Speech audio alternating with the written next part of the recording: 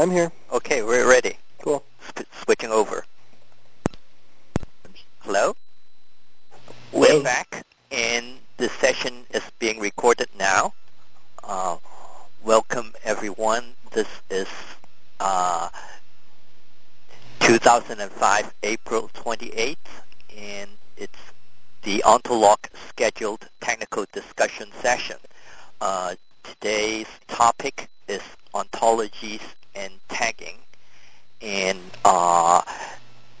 Dr. Nicolas Rouquette from NASA Jet Propulsion Lab is supposed to be moderating, but since he's probably a bit delayed, maybe we'll ask Kurt to jump in and moderate the session. Is that okay with you, Kurt? Yeah, sure. Thank you. Given that I have not even looked at the topic this week. So go ahead.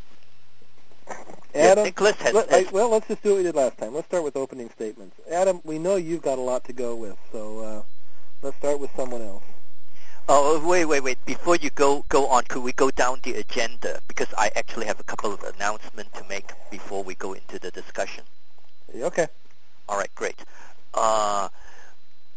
So in terms of, the announcement, I have an update on our invited speaker program schedule. Originally, we had Monica Martin scheduled for May 12th, and that is now rescheduled to May 26th.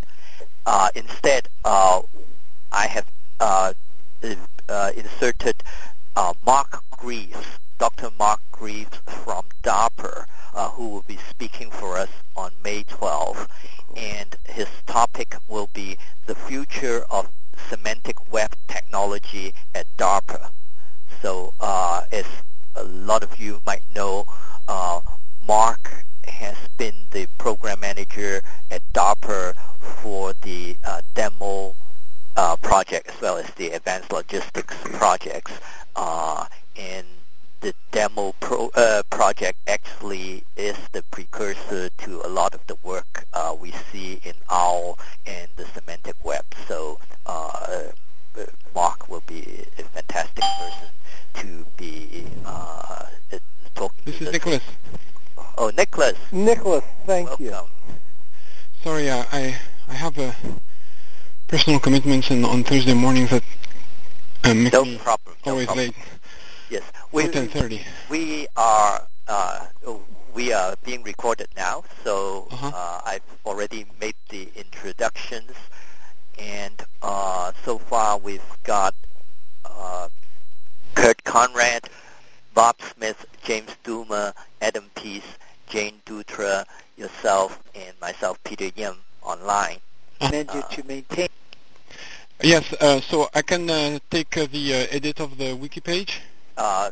Okay, give me one moment. Let me get out of there for you. Oh, actually, I have to go to the meta-ontologies and let's see which one am I? No, I'm in the wrong place. Okay, I'm out of there now. You can take over the editing. Did we miss anyone? Calling out the name? No. Okay, good. All yours. Okay. Nicholas. All right. So let me edit. Get the editor control. Okay. So I hope that you have read some of the background and the subject. And what I would like to discuss are the 2 points that I've mentioned. One is the idea of switching from a monolithic to a factored ontology development, so it's more like a methodology point. And the second point that serves the first is that it seems that the way we can do modular ontology development by using factored ontologies is using some form of tagging to annotate the concepts from one ontology relative to where they come from or what explains them in the other ontologies that we were using. And before we move on to the first and the second points, I would like to find out if anybody has comments to make about whether the monolithic or factored are really the two main styles of ontology development, or whether tagging is, or are there any other approaches besides tagging for achieving this type of factor ontology development? I'm just wondering what you would categorize as a monolithic ontology. It's more like, I don't know if you've been following some discussions on Tolog Forum. Is this Adam talking? Yes. Actually, well, I was about to refer to, I forgot exactly your term that you use to contrast people who write ontologies from scratch, as opposed to, for example, using, say, Sumo, for example, to explain, well, what do you mean by person? And, well, boom, there it is in Sumo, as opposed to having to invent the wheel. So monolithic, I mean by that something that is largely self-contained, or that for the purposes of a domain or an application's perspective um, really has most of the content in the ontology itself, and there's very little that is borrowed from other resources. That's more or less what I mean. Oh, okay, I guess I'm not clear on that, so maybe I'll wait for more discussion. Nicholas, yes? I have a question. Sure. I know you had sort of a preamble confining your, possibly confining your discussion to semantic web or OWL-related ontologies. Is that the scope, or are you talking about ontologies in general? Yes, thank you, Peter. Indeed, the scope of the discussion here is more about ontologies in the sense of OWL ontologies. I understand that there are different styles of ontologies, some that are formal, like, for example, KIF. If you look at Sumo, Dolce, PSL, and whatnot, they have axiomatic definitions in KIF.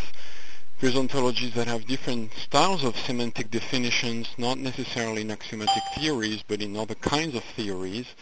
But that's not really the scope of the discussion here. And we chose OWL because it's right now the most well-known form of, if you will, semi-formal or leaning towards more of the formal type of ontology development that we have available. That doesn't necessarily mean that somebody who's using OWL to develop an ontology is going to necessarily have a rigorous or something that is that has some formal, a crisp formal meaning. And in part, this type of concern here about how can we improve the practice of ontology development from activities that are time-consuming because someone is trying to essentially bite a large scope of some form of domain or application semantics and capture that, say, in the context of an OWL ontology, involves a lot of complex decisions and activities that require describing important concepts and their relationships. And it's very easy in OWL not to be so rigorous and go for size instead of content. And so in the end, one of the phenomena that has been happening across various groups involved in ontology development really is about switching from some form of independent ontology that has almost no connection to other ontologies out there to ontologies that gather more strength and more meaning and more relevance and more usefulness precisely because they specifically describe what other rigorous notions of concepts and properties are borrowed from other third-party ontologies or perhaps from some. And the practical aspect here is, well, how do we do this? I'm not sure if most people are familiar with the process of ontology editing. I mean, there's various levels of skill, of course, and tool support involved in this, but suffice it to say that in OWL itself, there were a number of specific trade-offs made about expressiveness versus the complexity and the feasibility of reasoning about ontologies. And the trade-off that we have now is a trade-off that was very carefully defined and crafted. It's not necessarily the perfect trade-off, but overall it's a pretty good trade-off. And in one of the important aspects of this trade-off is that annotations, i.e., if you will, the equivalent of a comment, although there's a specific structure to that type of comment, as semantics that is outside the semantics of the ontology itself. The semantics of an annotation is not defined by OWL, not defined by reasoning systems that use OWL. It's defined by whoever is using that ontology and making some interpretation about what these comments or annotations are about. And if you look at the resources at the bottom of the web page about, let's see, which it goes into the heading.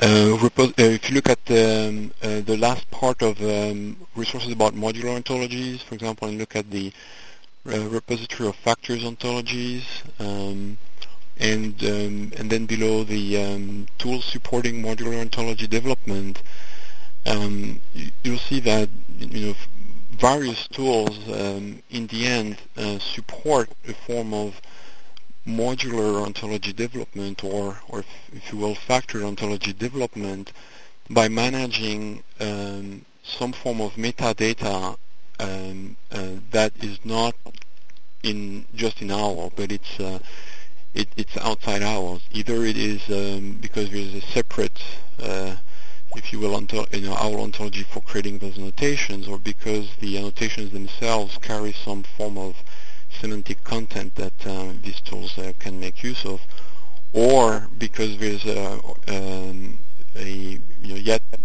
metadata completely outside of ontology at all. So that's more or less a brief summary about my perspective about monolithic versus factored ontology development. Does anybody have comments to make so far about this kind of a trade-off? This Pat, I have a question. You said that the OWL trade-off you feel is a pretty good trade-off. What criteria are there for that? I mean, trade-off. If you think that the OWL trade-off is a good trade-off between expressivity and tractability, then I presume you know of applications which have attempted to use more expressive notations and have failed?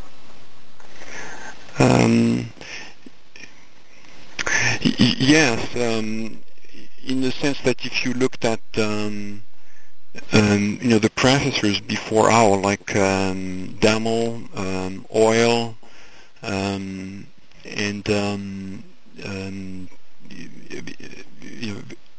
before we got to OWL, there were a large number of languages that people had developed that had different trade-offs. There is actually a handbook on description logic.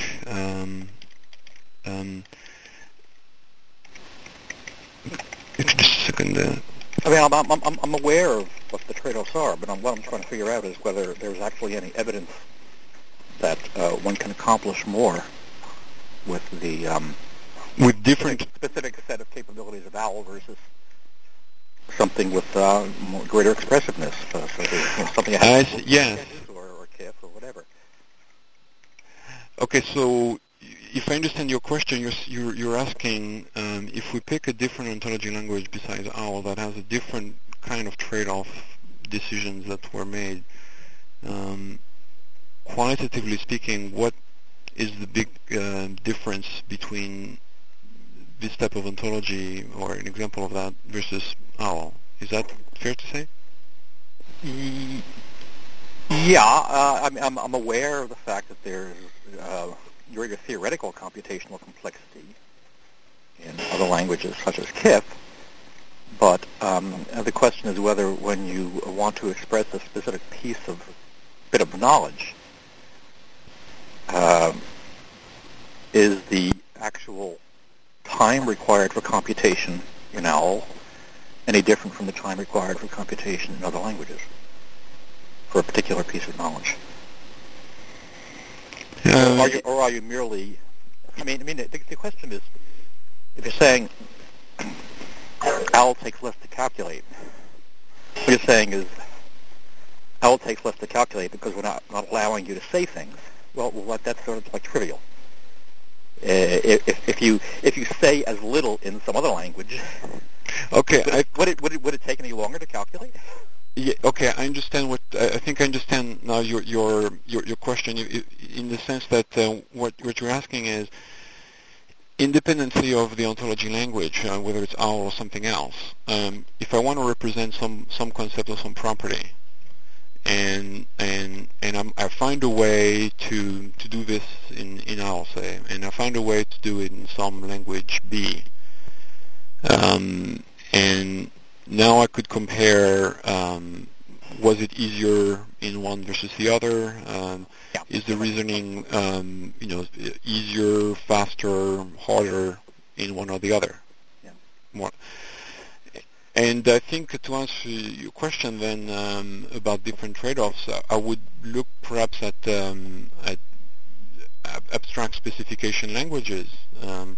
If you look at, for example, one that I know of, to some extent, mod, and another one, specware, they're not, ontology languages in sense of something that has a description logic underneath. They have a different form of formalism. So obviously we get a different trade-off in how easy or complicated it is to express the same, say, application-specific concepts, and there's big differences.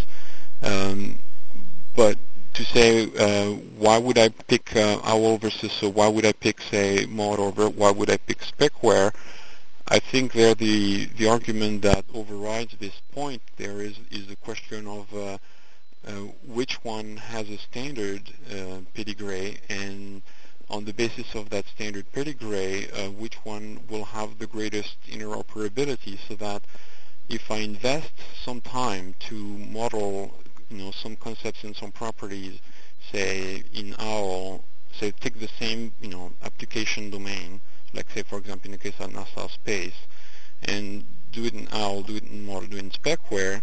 If I do it in OWL, then quite likely, millions of people on the planet can understand what I've done. Yeah. There's no argument that standards are good. I agree, standards are good. But besides standards, I don't know of any other really criteria for saying why. Besides, maybe you could say, simplicity or ease of training. There's some kind of human factors associated. Okay, that's a valid point, but that's true of any kind of decision we have to make about what language to pick. Right. So, this is Adam. So, what I would suggest then is that it's not, given that there aren't any accepted criteria or formal studies, that it's not a good idea. It's really not correct to say that OWL embodies a good set of trade-offs. And I think that's the point that Pat was trying to address. Yes, there are trade-offs, but if we haven't quantitatively evaluated those trade-offs with respect to some other language, then in fact we can't say that it's a good set of trade-offs. Okay, that's a valid point. Yes. Yeah, but as you said, the fact that OWL is very widely used, and there's no evidence that in the near future it'll be any less widely used, rather more so, is a very, very important consideration for those who want to share the knowledge they are in coding. So sure, that to me is, I think, the most important argument, rather than the computational complexity question. Yes. Okay. And then on that basis, then following Adam's criteria, you could also say that unless you have, say, domain-specific or application-specific benchmarks that have been accepted as useful or legitimate application problems, then we cannot either make an objective comparison of OWL's merits and strengths. Well, I think one issue that you can raise, however, is that rather than talking about trade-offs and which is better than some other, try to find the most expressive language possible, and then in fact there are no trade-offs with regards to the language expressiveness. And the issues that you were talking about earlier in terms of computation that I think Pat was also trying to address are really issues that don't have much to do with the language itself. They have to do with an implementation. So I would say that OWL is in fact a very bad choice in many ways because it implements a number of trade-offs that are not justified and that limit you, and that attempts to address issues of implementation which can be addressed at implementation time without crippling the language. I mean, I've done ontologies in KIF that are very expressive and wound up implementing them, in some sense as Oracle databases run on by Perl that are, incredibly efficient. So, the implementation has very little to do with the source construction of the ontology, much in the same way that, we create data dictionaries that describe things in English, but we don't implement in English. And I'll take that point. However, what I'll say to this is, by the same argument, we've done a bunch of software using English requirements, and look at what we've got, a big software mess. So, yes, we could certainly pick a highly expressive ontology language to do some application or domain modeling without, concern about how we're going to deal with it on a practical level, and have, something that nobody knows how to really do anything about. Well, so, you're taking my analogy too far. I'm not suggesting that English is a good representation language. The point that you're trying to make that into is that English is informal and therefore people don't know how to reason with it for that reason. And that's of course an entirely different situation than what we're talking about here, which is a stratification of logical languages where KIF is completely formal and unambiguous.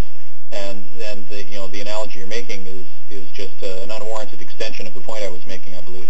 Okay, maybe I took a hyperbolic analogy to your point, but what I'm trying to get at is, by the same token that you say, okay, KIF is has nice expressiveness, someone might say, well, but KIF is not sufficiently expressive. You cannot, easily express a second-order partial derivative of some, gradient function that I need to calculate, the stability of a control algorithm. And so, therefore, I'm not going to use KIF because it's just unreasonable to express that type of concern in KIF. And I guess I would agree with that. I mean, KIF is not suitable for mathematical representations that involve the sort of things that you're talking about. So right. The point. Right, but at some point there, and part of maybe it's a third motivation for using having modular ontologies is that if you pick, by the argument that you make, okay, I'm going to pick the best language that there is to express my application domain concern, whether it's mathematics, KIF, or whatever, and do this on half a dozen different domains, and then what we got is now something that is really difficult to figure out.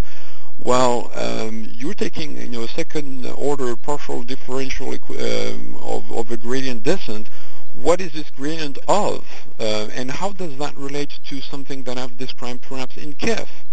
And my point there is that, if we pick, highly expressive, modeling languages, then it's very difficult now to to kind of reach across the aisle, where you have people talking different languages and over each other's head without really knowing where they agree on an ontological sense about what the concepts they're talking about. Well, I think you have some choices there. I mean, there's the choice of taking the least common denominator, which seems to be the current approach that a lot of people are taking. I think that's not a good approach because it basically means that you're left with something that looks like it might be formal but actually isn't because the concepts, the terms, haven't been rigorously defined, and they haven't been rigorously defined because there's no way to rigorously define them. You can't even state simple things like rules. Okay, all right. Now that you're putting words in my mouth. I'm not saying that I'm advocating a least common denominator with OWL. Part of the reason I'm mentioning that it's kind of a factored or modular, or perhaps I should have explained it better in the sense that at some level, I believe there's a value perhaps in OWL precisely because of its nice computational properties and its a reasonable, I believe, middle ground in terms of expressiveness, although I'd say, I'd agree that it's perhaps at the lower end and KIF might be perhaps at the upper end and something in the middle might be better. As a kind of a glue in which we can relate concepts that have been more rigorously or more formally defined in more specialized ontological languages or formal languages, whether it's mathematics, some specification language, some type system, or some exotic logic. So are you advocating OWL then as an interchange language, believing that there'll be other languages for the actual original authorship of the ontologies? There would be that. Say take sumo, okay. Formalizing sumo in KIF, okay. You prove that, okay. It's a reasonable thing to do. The fact that sumo is that big and as you can do useful things, okay. So KIF is. On a scale of 1 to 100, it's probably 95 up there. About okay, it was a reasonable thing to do.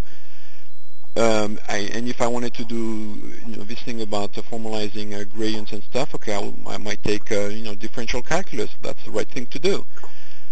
All I'm saying is that in order to, for example, explain why the apple fell from the tree as a kind of a sentence or concept or description in KIF relates to some form of second-order partial differential equation or statement in differential calculus, I need enough jumps from KIF and from differential calculus to some place where I can find out, are we, do we have the concept of fall or gravity or change in order to kind of make sense about how a statement in calculus relates to a statement in sumo, for example. This is Pat again. Nicolas, I missed part of the early section of this. Have you mentioned that there is actually some kind of formal connection between the OWL language and mathematical expressions that you feel are absent in KIF? I have not mentioned that. I know that Waldinger at SRI has, in the context of a DARPA project, developed an axiomatic definition or formalization of OWL, and he actually used the specware system to do that formalization, and the SNARK theorem prover to go through the tests that are in the OWL spec itself to make sure that his formalization relative to those tests is accurate, is good. Is that the kind of formalization you're talking about, Pat? No, you were discussing the representation of differential equations, and how there's no easy translation between that language of mathematics and the language of KIF, and I was wondering if there was, if you knew of some efforts to try to enable the use of such things, such differential equations within the OWL context. No, and that's precisely why actually I was interested in having this technical discussion, because I hope that someone in the audience, and if you do know something about it or something that has not been said, please don't be shy and speak up.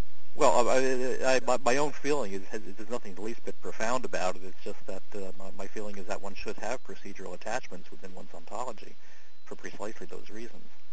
There are some things that are just easier to do with computer calculations than with formal logic. Okay, I can buy some form of procedural definition for things that need to be computed. Like, okay, you want to solve an equation. Okay, all right, so there's an algorithm for that. I'm fine with that. But are you saying that we would explain how, say, the notion of gradient in, say, differential calculus, or perhaps partial derivative maps to, say, the concept of change in say sumo? Oh well, yeah, sure. I mean, certainly those terms can be related to each other. Yes, but why would it have? Why would you do a procedural mapping from between the two? What does that procedure compute? My feeling is that the optimum way, the problem that OWL addresses, or description logics generally address, is computational complexity. I think long ago people realized that when you turn loose a first-order theorem prover on an arbitrary set of axioms, it can take an awful long time to right. And so they started getting into description logics to try to restrict that. But the solution, is almost worse than the disease. What you're doing is you're restricting your ability to say things. You're restricting the time it takes by restricting your ability to say things. When humans do complex calculations, they don't do it that way. They just recognize that within certain contexts, certain types of logic are appropriate, and within other contexts, other types of logic are appropriate. I mean, we know, for example, when you say that the space shuttle went up, and in NASA you have a list of 1.5 million parts that are in the space shuttle. If the next assertion is that there was a malfunction in the booster, the question is, do you every time you say space shuttle, do you therefore infer 1.5 million other component parts? Or do you defer that until some other point when you really need to start looking at the parts list to try to figure out what's going on in a later assertion? This is control of inference also, but it's control of inference within context, and this is, I think, what ultimately the field of intelligence has to get to, computational intelligence has to get to. I'm certain that OWL has its use within certain contexts. That type of logic is adequate for some purposes, but that we have to look beyond that and when we look beyond that, control of inference is still there. The problem is still there, and we haven't addressed it yet. But there are two separate things here in what I believe in what you said. At least, Pat, one is that we need to frame the context of our reasoning or ontological analysis, or even what we mean by when we map one concept of one ontology or formalization or domain, like say change in differential calculus as partial derivatives to change in sumo in its KIF description, say in logic. And so that context is important. Yes, point taken. I'm not, at least here in the context of this technical discussion, wasn't expecting to really get down into a discussion of, well, do we need context? Yes, okay, point taken. How do we describe that? I'm not sure.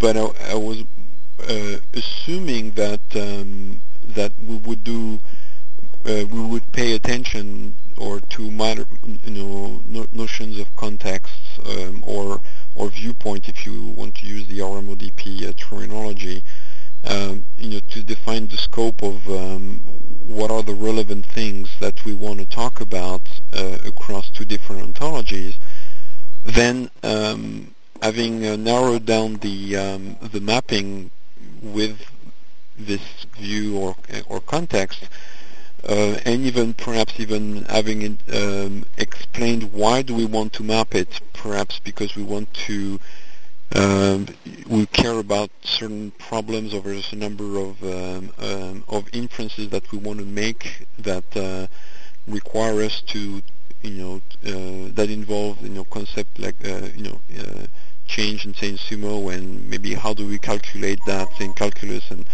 so maybe it becomes legitimate to find out, well, do I have to bother about partial derivation, yes or no, or is it an integration problem? So even if you scope enough the reasons why we would want to map two ontologies by context, by purpose, by problem, whatever, at some point, what is the nature of establishing that mapping? And I was a bit puzzled by your statement about using a procedural extension to define how two concepts might map onto another across ontologies. Okay. Let's see. I didn't specify. I wasn't saying that that's the optimum method for concept mapping. That was I. No, but if it's a possibility, I don't understand what that means. Well, what I was saying is that within certain contexts, if you have, for example, in a KIF-based ontology, you would have axioms, and if something happened within a system so that a set of axioms would, in that circumstance, ordinarily fire, there may be certain things that are expressed better by computer programs or subroutines rather than by axioms, or easier or more efficient, or whatever. Could you give an example? Well, an arithmetic computation.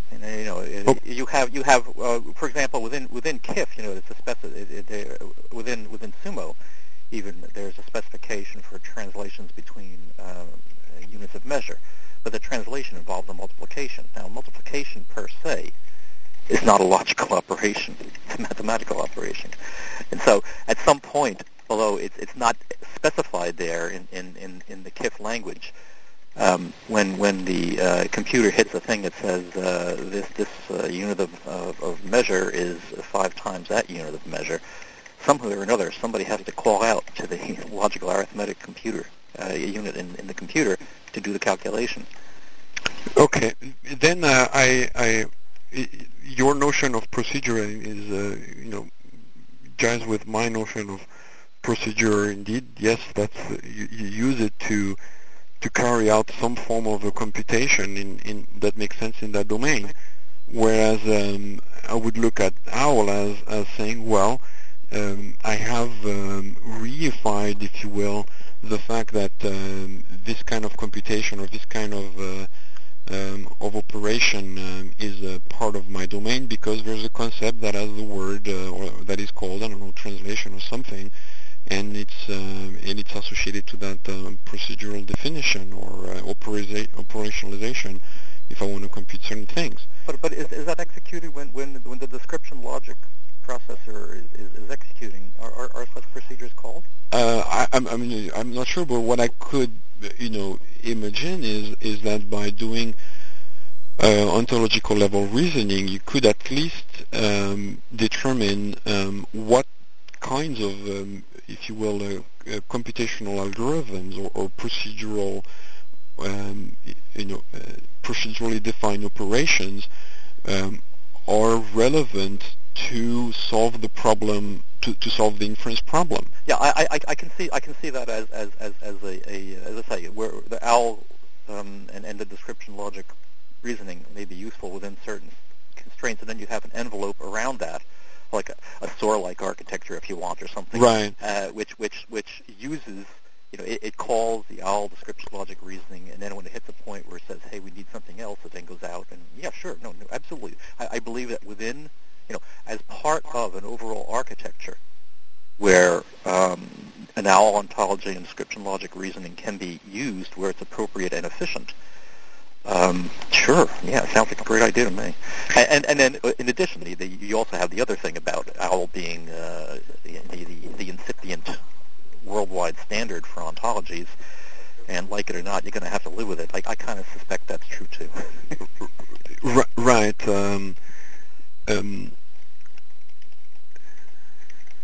Yeah. Okay. So, and the other rationale, at least in my view, is that besides just identifying, okay, I need, it's a derivation problem, so I need to, bring up my, library of derivation operations and algorithms.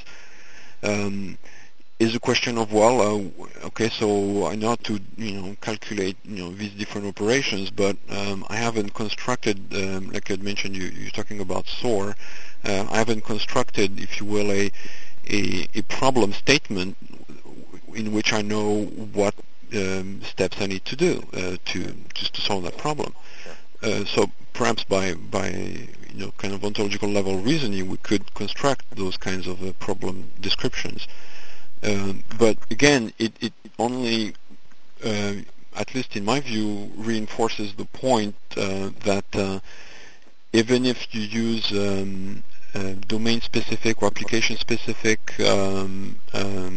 formalizations, languages, ontologies, spec languages, type systems, or whatever, where we can make a procedural sense of or implementation of certain operations we have to carry out in those domains, gluing all of these things together eventually requires some form of association of saying, well, there's these operations, these concepts in these domains, and we have at least some common language in order to talk about what does what and how they might be relevant to one another. Do you think that OWL is adequate for that purpose? I'm not postulating that. I'm open to hear what people here on this conference call, the opinion are on that subject. We could certainly take a roll call of people who might have some opinions on that. Well, I'll tell you where my main problem with OWL as it exists now is that it doesn't have functions and function terms. And because I have an interest in natural language, I find that the most direct mapping between some types of natural language constructs and logical statements is by using function terms. And without that, it's very, very hard to get a close mapping. You really have to go through contortions to try to convert linguistic expressions into OWL. That's my main problem. Okay, now is this... Okay, so I actually have read something that may actually correspond to what you said, in that somebody had made the point that how really in itself has a mapping of two ontologies, if you will. I mean, if you take OWL not as an ontology but as a language, where one ontology talks about the things we have in the domain, and so it only talks there about concepts and how they're related to one another, but not about functions that you could calculate about these concepts. And then the second language is a domain-specific type system, like a type system of could be floating point numbers or formulas or equations or whatever, where now the data type properties, for example, if we use an ontology editor like Protégé or something like that, correspond to the concept of a function, but only a function of one variable, i.e., the function of the concept itself or of the instance itself, but not a function of multiple concepts or multiple instances, unless the combination of these has been reified as another concept or another instance. Okay. Was it too much to digest? No. I'm just. I don't recognize the specific.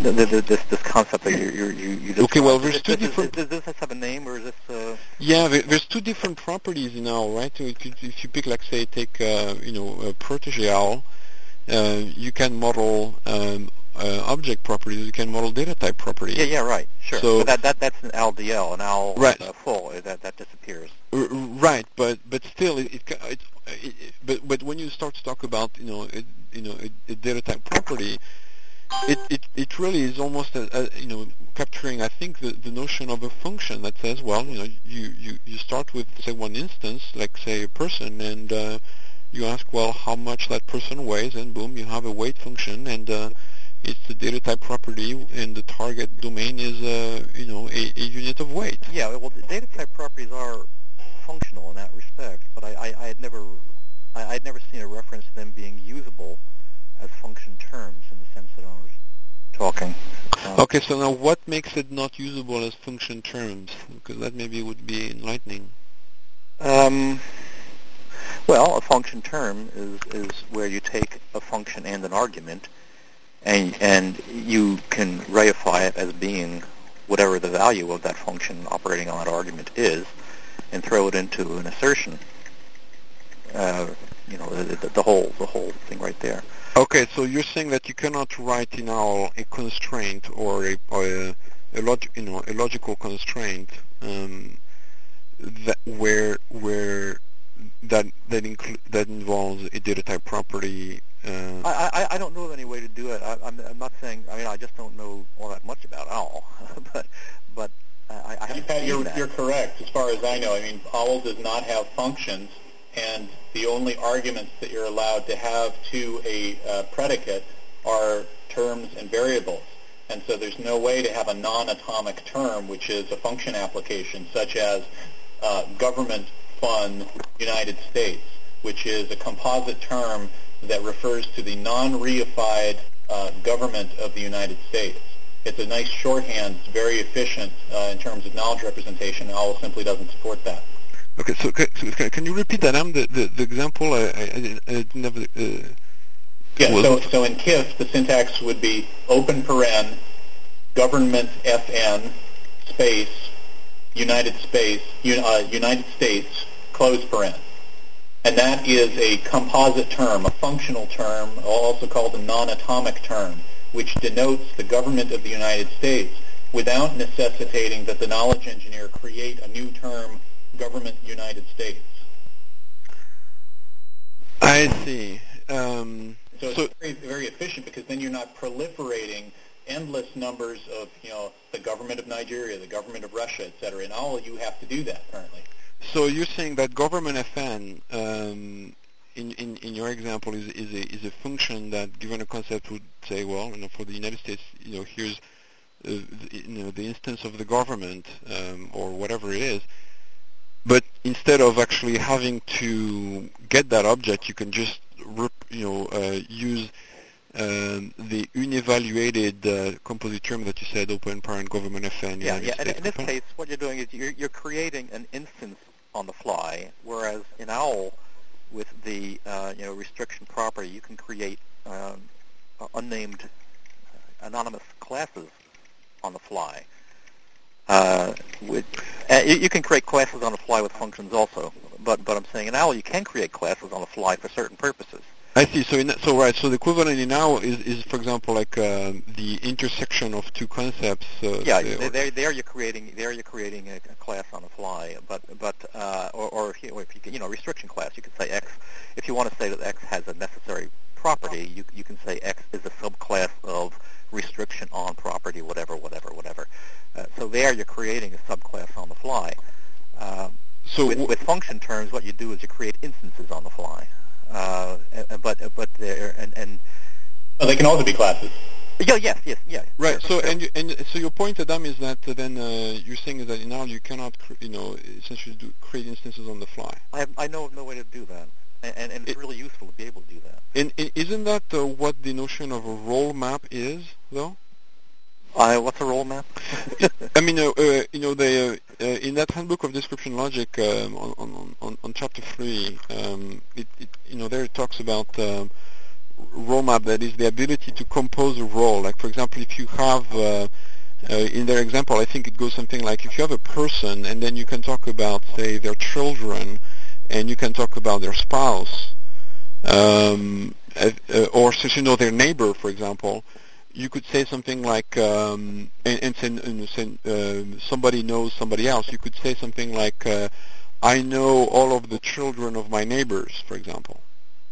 In the sense of that's sort of different. I have not attempted to find some mechanism by which you can use that to create function terms, but I kind of suspect you can't. Actually, the point in the role map there is that it references to sets of instances. So, for example, like in that example, it could be something like a person applied to neighbors, which returns now the set of all neighbors that a person has. Can this be used as an argument in an OWL statement?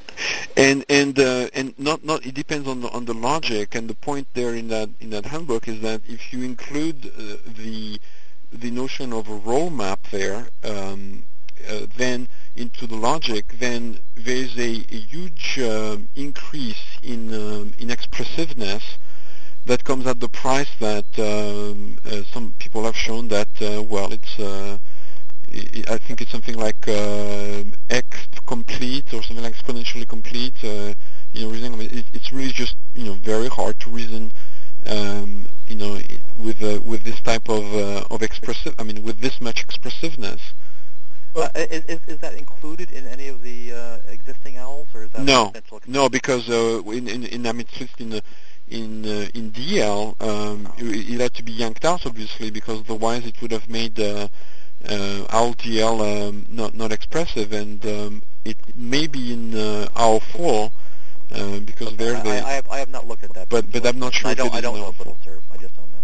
But Adam, is the notion of function application? I mean, is it just for functions that produce just one value, or functions that could produce sets of anything, concepts or instances? Yeah, a function can produce a set. I mean, so for example, in Sumo we have this notion kappa fun, which is a dynamic class forming operator. But if I may, so there are lots of comparisons and discussion we could do about the differences between OWL and other languages, and we've touched on some of those issues. But because we have limited time, I wanted to raise one issue which confuses me on the page that you put up, Nicholas, where you've talked about monolithic versus composable ontologies. Mm-hmm. I have a list of resources that include Dolce and some others, and you don't list Sumo, and I'm wondering if you've fallen victim to the fiction that Sumo is somehow not modular. Okay, I can explain that. I did not include Sumo because I did not, in the end, have the time to. I was not so sure exactly how the. I know that there's at least maybe I didn't take the time to think too hard about it. I know that you have different parts of Sumo, but well, so let's clear that up now, at least for the other people that are on the call. I mean, sure. Sumo is modular. It's been modular from practically at the beginning of its existence. It has 11 separable modules with a dependency structure that's indicated right at the beginning of the Sumo source file, including every version back to about version 8, and we're on version 73 now.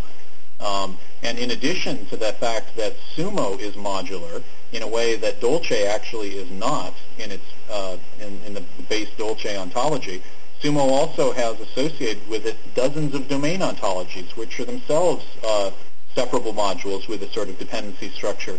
So I'm always surprised when I see people talk about Dolce being modular, when the only modularity I can see in Dolce is simply that they've asserted that it's modular, even though there's no decomposability or separability within Dolce itself, and nor are there hardly any domain ontologies. Okay, so now that you bring up really useful points, because it would be very, I believe, enlightening to if you could explain what makes, I mean, I've seen, I don't know if many people have seen a lot about Dolce, and of course we have to take the caveat that I don't think we have someone from the Dolce group on the call to really speak for Dolce, but given those caveats and accommodations, could you explain then in what sense should we interpret that Sumo is modular and Dolce isn't, or that you have composability in Sumo but you don't in Dolce? What are the property, So let's look at Sumo itself versus Dolce itself. Okay. Okay, so Sumo has 11 separable modules that are clearly delineated in the source file with an indicated dependency structure between them. Dolce has no division. It simply is a monolithic ontology in their own terms. Now, I don't think that's necessarily bad, but I do object to what I seem to feel is really misinformation. But though perhaps to play a bit of the devil's advocate, if you look at Dolce itself, I had taken a look at their ontology. They define in the download, and I would have to take a look a little bit more closely, but they do define, though, different ontologies. Like, for example, I know that they have an ontology of situations and something else, and then oh, good grief, if I could find. Yeah, but they're not, I mean, sure, there are sections of the ontology that deal with certain topics, but they haven't specified how those are separable from any of the other topics. It's just, you can look at the taxonomy and see how things are subclassed, but of course you can do that in any ontology. But let me be clear, I'm not saying this is actually a bad thing about Dolce. I'm merely saying that the kind of distinction that a number of people have tried to make by, tarring with a meaningless term that it's monolithic is just plain inaccurate. Okay, so your point then is that the sense of monolithic ontology that I've described there is perhaps not not a good way of comparing ontologies. I just pull out their breakdown, and so they have things like they have ontologies for causality, spatial relations, modal descriptions, temporal relations, functional participation. Right, and of course they do, and so does Sumo. But the question is, are those things delineated separately so that they are in fact separable? Can one take out a portion of the ontology and know that it doesn't affect some other portion? I believe from what I had looked at, I believe that that it is modular in the sense you described. That, for example, if you take just their backbone, like temporal relations and spatial relations, and the DNS, I think it's something in situations, descriptions and situations, that after that, for example, then you can layer on top, for example, actions and information objects and systems and causality. Okay, so it may well be that they have these modules and they're simply not delineated in the source file and it's described somewhere else. I don't know. But again, that is described in detail in the Sumo file, and so it's not fair to categorize Sumo simply as a monolithic ontology. Okay, all right. But I did not make that that point, though. I was silent on that, but it was not my my. Okay, the omission was very loud. Okay, I'll grant you that, and I give you my apologies for committing that ontological sin. No, I mean, I don't mean to beat up on you. It's something Hey, fair is fair. Really Okay, needs fine. to be corrected. That's all. Okay, but but say maybe say if you take, for example, say PSL, which is ostensibly modular and in the way they describe it. Is there a way where we could, that makes sense to talk about how one's notion of modularity might perhaps be better than somebody else's notion of modularity? Um, I don't know. I mean, I think that, PSL does things in a sensible way, much in the same way that Sumo does, where there's a little bit of stuff at the top, just like, there's PSL core at the top, and then there are extensions and elaborations to PSL core that are, in some cases, sibling pairwise disjoint, right? So that you can have two siblings that both extend PSL core, but if you don't care about the content in one of them, you don't have to use it. And Right. Sumo is exactly the same, that if you don't care about the Mario topology part, you do need the base ontology and the structural ontology from Sumo, but if you don't need parts and places, you can completely exclude the Mario topology. So just like PSL. But I mean, you raise a good point. Is there some kind of modularity that's better than another kind? I mean, maybe that's really just a graph theoretic measure that, just like for software development, the greater encapsulation that you have, the greater separability of modules, the better, and you could just do that with a graph connectedness measure. I was perhaps thinking of, and I've had sometimes difficulty to explain this because here at JPL, for example, there's been a lot of work that we've done with on the system engineering of complex systems, where we worry about the notion of state of various elements in, for example, in the spacecraft, whether they're physical, especially physical systems, like what's the temperature of this, or where's the sun, and where are we looking at? Are we looking in the dark? Are we looking at the sun? Are we looking at the earth? Are we looking somewhere else? So there's complex notions of state that are an important concern, but at the same time, when I look, for example, at the notion of state in various ontologies, often it has not been factored as something that universally applies to, for example, any physical entity. Sometimes you might find somebody talks about state because they talk about the state of compared to another ontology, a subset of some physical systems, for example. And so from that point of view, there's an aspect there where you could almost ask, are the concepts in one module reduced to their really most to their simplest form? Well, I think state is a really good example because it's an example where in languages with limited expressiveness, people wind up reifying states and not really describing them. And I think that's in general very dangerous for knowledge representation, where Sumo doesn't really have a lot of concepts of named states. Any state is really just a collection of propositions that state truths about the world. So you're saying that the mistake is about, or essentially one issue is reifying a concept like state versus defining it, right?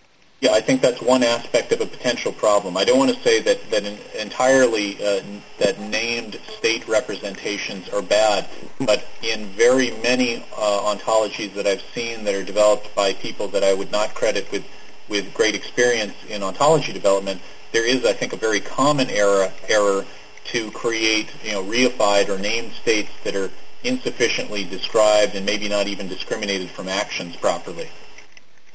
Yeah, well, one of the problems I've seen with in the semi-formal descriptions of states is that there's a great confusion between states which are instantaneous, what's the state at a particular time, whereas in certain types of situation logic, for example, a state is a particular set of properties that persist over some period of time, and that whole interval of time is considered the state.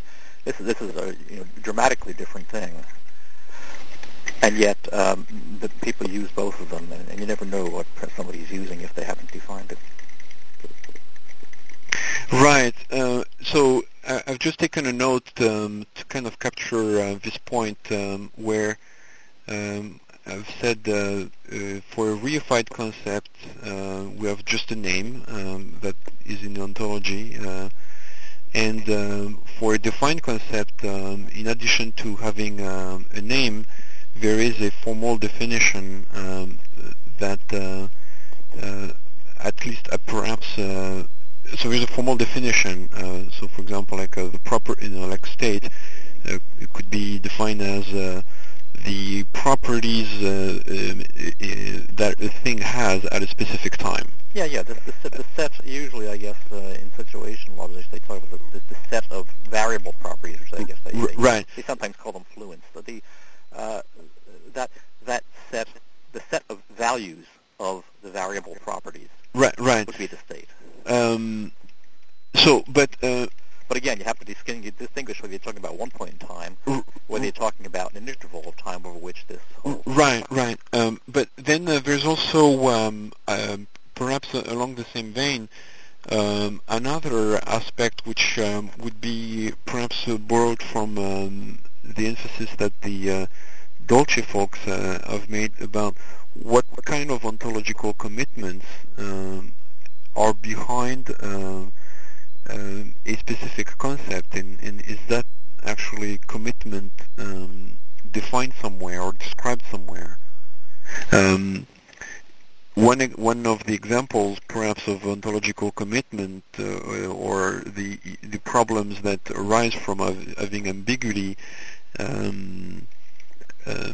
might be perhaps from the presentation that Chris Welty did last fall about OnToClean and the famous examples of the dog and the collar, where you say the dog has a collar, but is the collar really an essential part of the dog in the sense of the dog as a head, or is it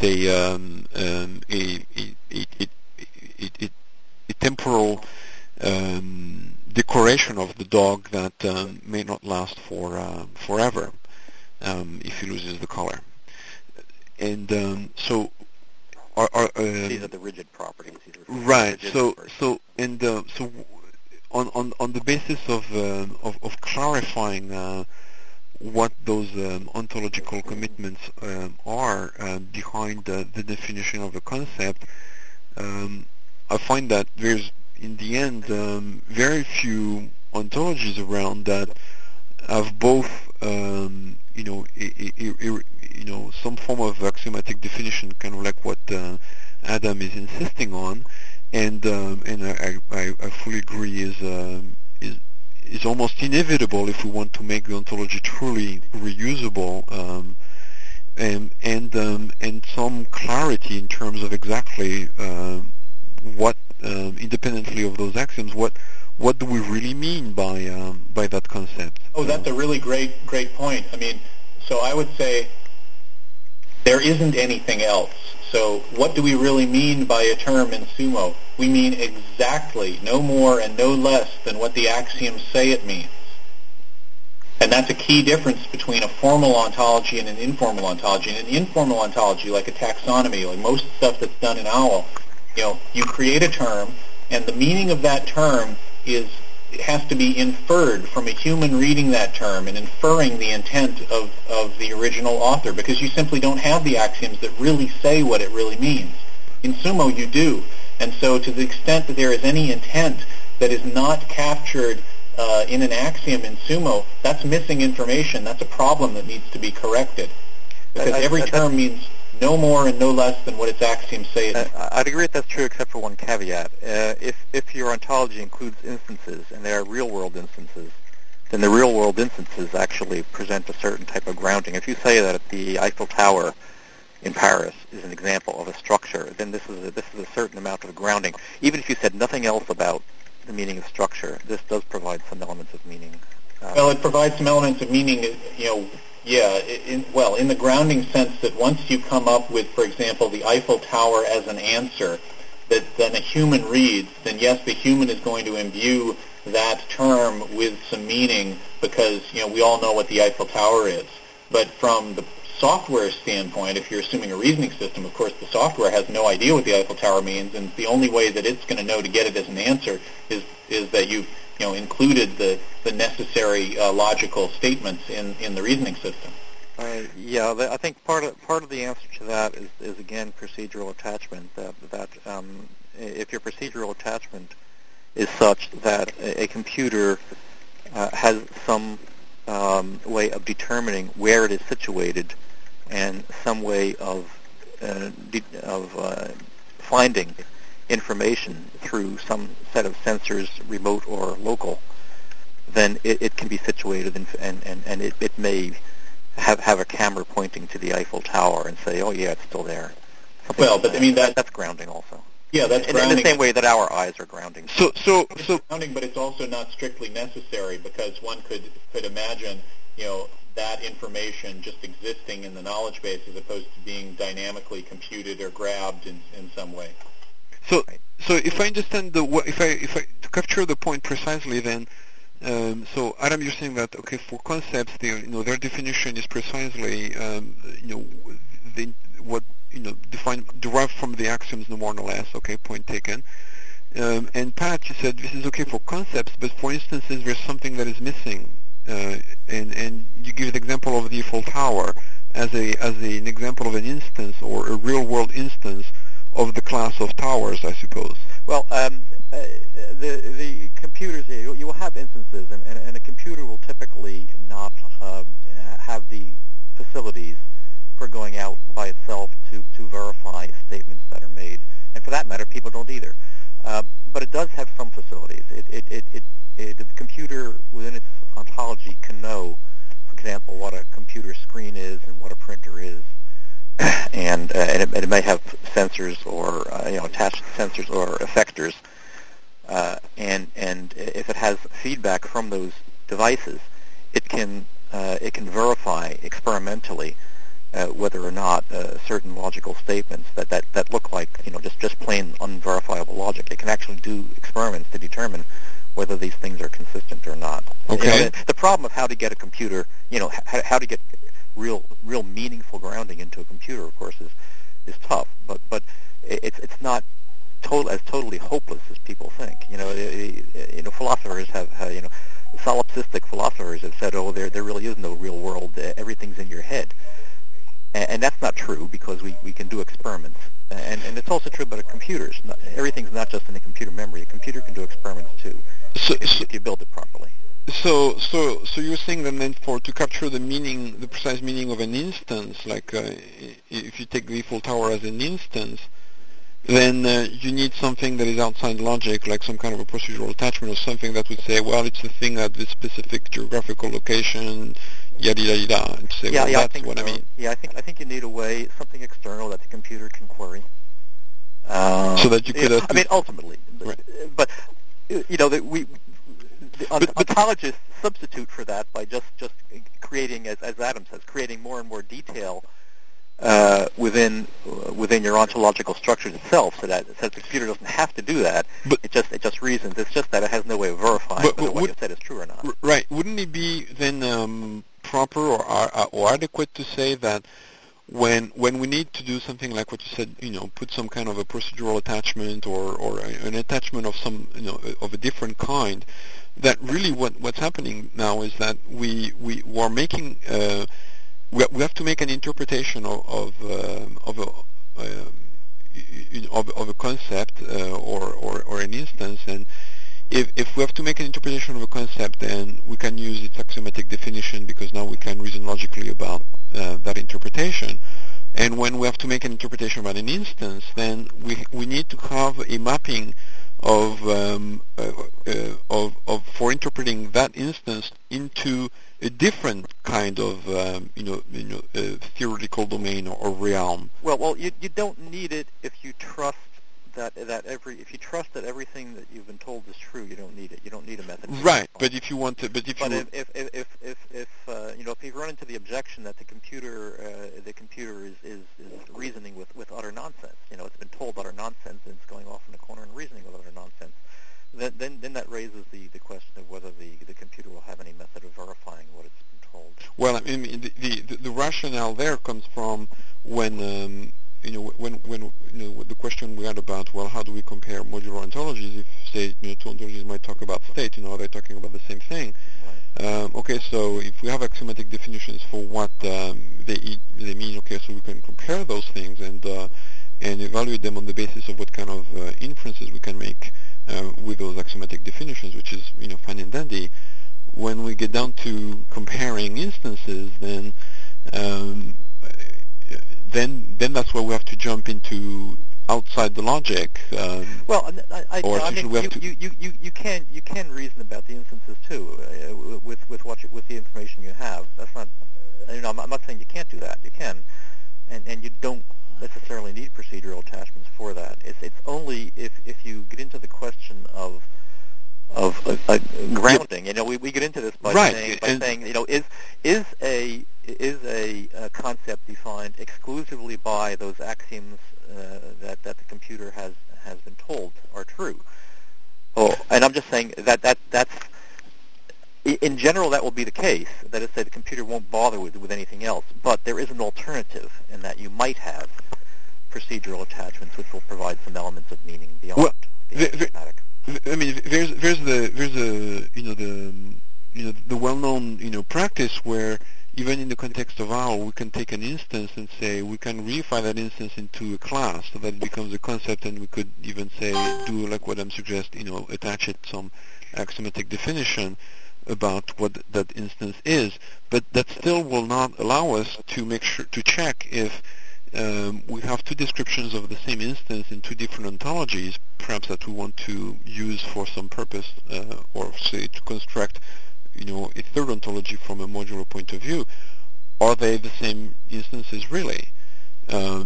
Because in each case, even if they are redefined as concepts with axiomatic definitions, they're only axiomatic definitions within their own theories, not about each other's theories. And so obviously we need some form of grounding there somewhere about that eventually resolves to some common denominator where we can do easy comparison testing. Well, I'm not sure that I've completely understood. Let me say that within OWL, I understand that the one mechanism for concluding identity is through the cardinality restrictions.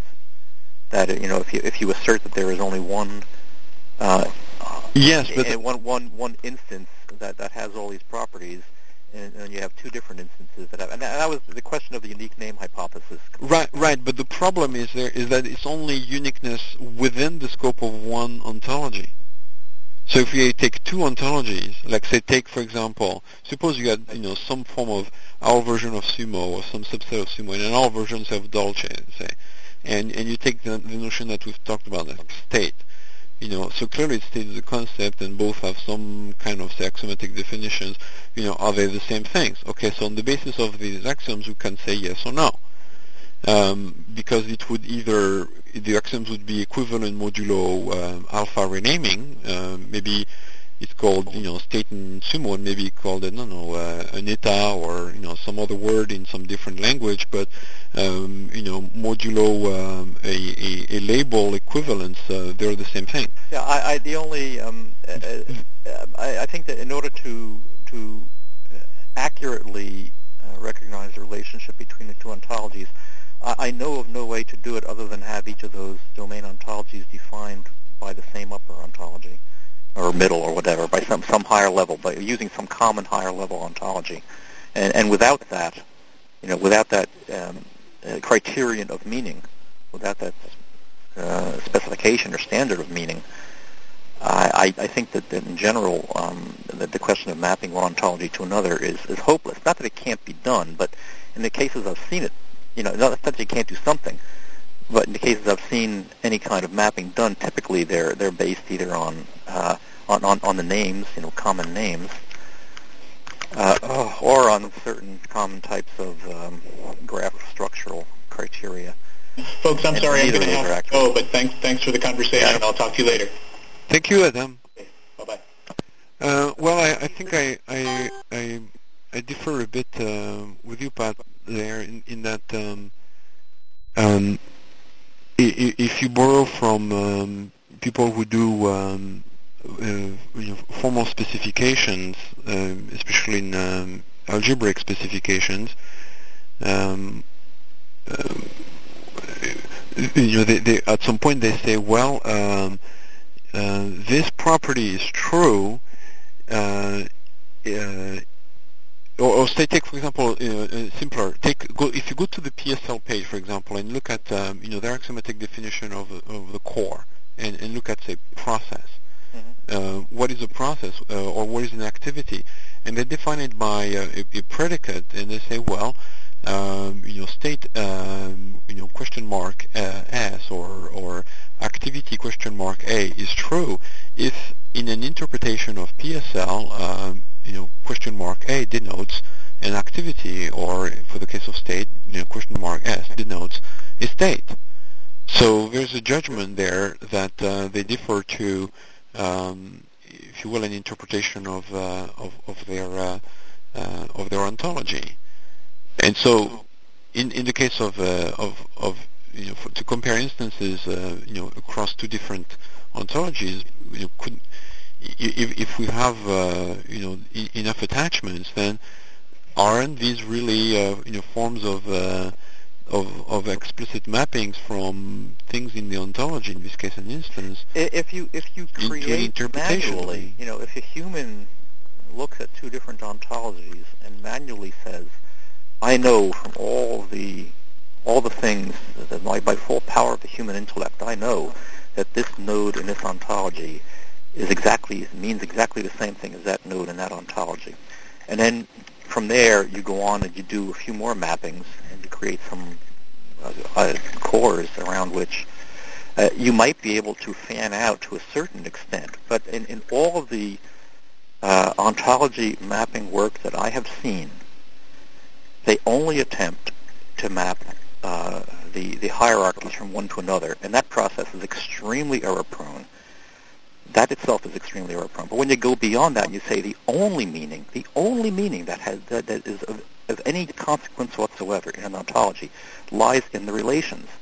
Have you ever seen anyone attempt to map relations from one ontology to another? I've never seen an example. I'd love to if I could find one. And without that, it's totally, completely hopeless. And so by mapping of relations, you're saying... when I say X is a part of Y, and you say X is a part of Y, do these things mean the same thing? People mean a lot of different things when they right. tell things apart. So if you take parthood as a relation, you're saying that you haven't seen people map parthood from one ontology to another. What I'm saying is it can't be done automatically. It cannot. No. Well, Unless you have, in theory, it might be done automatically if you had a computer. If these are axiomatically defined, and you had a computer that could interpret the axioms.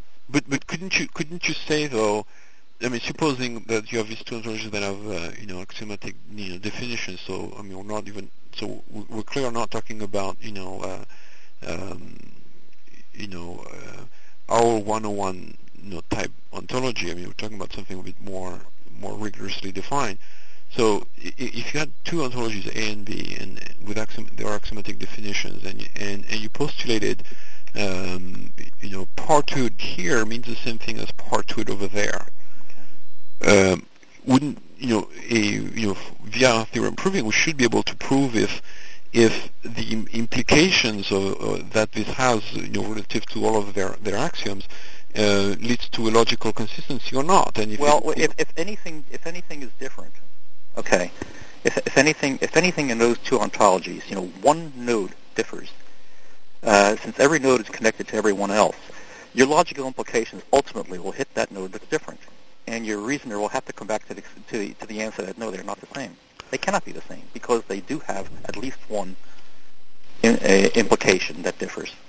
But couldn't there be? I mean, couldn't there be a situation where, for example, in one case you have parthood between, say, two different kinds of things, where those things are the ontologies does not break down what those things are, so it just stops there. It's at the level of abstraction where for example, say state is not defined any further beyond beyond the truth. And that sort of thing. Sure, you can have very, very shallow. You can have very shallow reasoning. That is to say, again, whether or not you have interoperability or any usable connections between two ontologies depends upon the kind of reasoning you intend to do. If all you want to do is, for example, see if X is connected to Y by some number of links, you may not need any interpretation. No, it's not a question of connecting. But if you're gonna do any kind of at all sophisticated reasoning, like just one or two levels of inference, you start running into big problems fast, and when the ontologies differ. And so you're saying that. So if I understand well, what you're saying is, to the extent that say if you take an axiomatic definition that could be just an and or combination of either say of predicates, say. And say perhaps logical implications. So we only have say four operators, and or calculate a predicate or use an implication rule, right? So if you only add these four things there to construct an axiomatic definition in two different ontologies, are you saying that to the extent that a predicate is mentioned in on one place, or an implication rule is shows up in both places, then they have to be in both places all the time, or I think actually, I'm not sure exactly how to explain, but it's almost like saying that there's an entire set of axioms that the only other difference there could be is if one ontology does not contain any concepts or any predicates or any implication rules involving a set of axioms, because the concepts on the other side either are absent or they're not. They have no relationship to the other one side. Ontology, let us say you have one ontological structure and it's actually a subset of another. Okay, you have one ontological structure, a subset. Now, if you do any reasoning within the subset ontology, yes, you will generate a bunch of axioms. Now, you will not generate all of the inferences that you would generate with the larger ontology. Right. But the inferences that you do generate should not be inconsistent. They Right. should not be logically contradictory to anything in the larger ontology. Right. You're using the same things. It's just that you're not fanning out further, but you're not going to be inconsistent. So if you're talking about one ontology being a subset of another, that kind of difference, they will be different, and you will get different logical implications, but you will not get contradiction. So if contradiction is the criterion, then you can and to be a subset means in this case that you're dropping axioms, or that you're dropping concepts? Just pull out a few classes. I'm interested in here's an ontology that treats the whole world. Okay, but I'm interested in chip manufacture. I don't want anything of biology, nothing. Okay, I don't want anything of sociology, nothing. So now I have a subset of that gigantic ontology, and I'm going to do inferencing in my physics and chemistry and mechanics. Right. Okay, but these are and every inference I'll generate there should be consistent with a larger ontology. Yeah, but those are almost, if I could say so, the clear-cut cases of being a subset or being disjoint. Right. But there's a more subtle case that shows up with differences of ontological commitment that may not have been completely fleshed out or described or accounted for in terms of the axioms in the ontologies. Like if you take, for example, that's a good problem. The notion of, say, time, and so say take from this example of state. Okay, so it's a property of a thing at some specific time. Okay, so now what do you mean by time? Well, maybe in one ontology, time could be okay. Well, let's just define the time and and ground it in the real-time clock. Hour, minute, seconds, nanoseconds, boom, end of the story. In another ontology, you could say, well, no. Time is more subtle thing, and and take a different view of time altogether.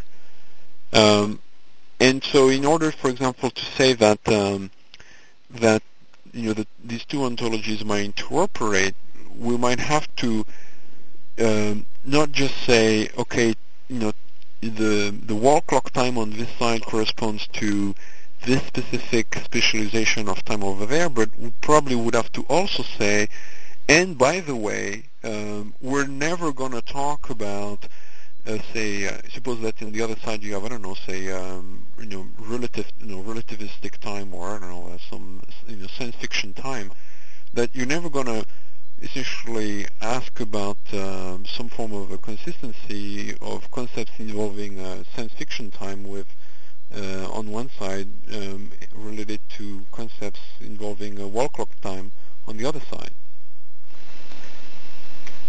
I'm not sure I follow what the point was, but the point is But I mean, can you define time differently so that they're inconsistent? Absolutely, of course you can. Sure.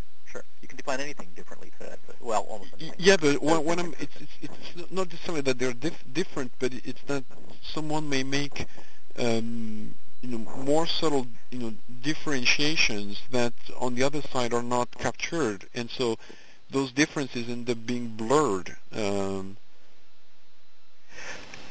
Right, and there are two. I think there are two scenarios in which that kind of difference shows up. One is where you make additional distinctions, but they're mere refinements. That is to say, you may have a theory which postulates a certain types of objects, and you'll say that there are relations that hold to a certain level of precision. And then somebody else comes along and says, well, here's additional factors, and these factors will hold to a higher level of precision. Now, the models in that case are not really contradictory, and you can treat that by including within your measurement. You're within your measurements a notion of level of precision. But now, when you get to something like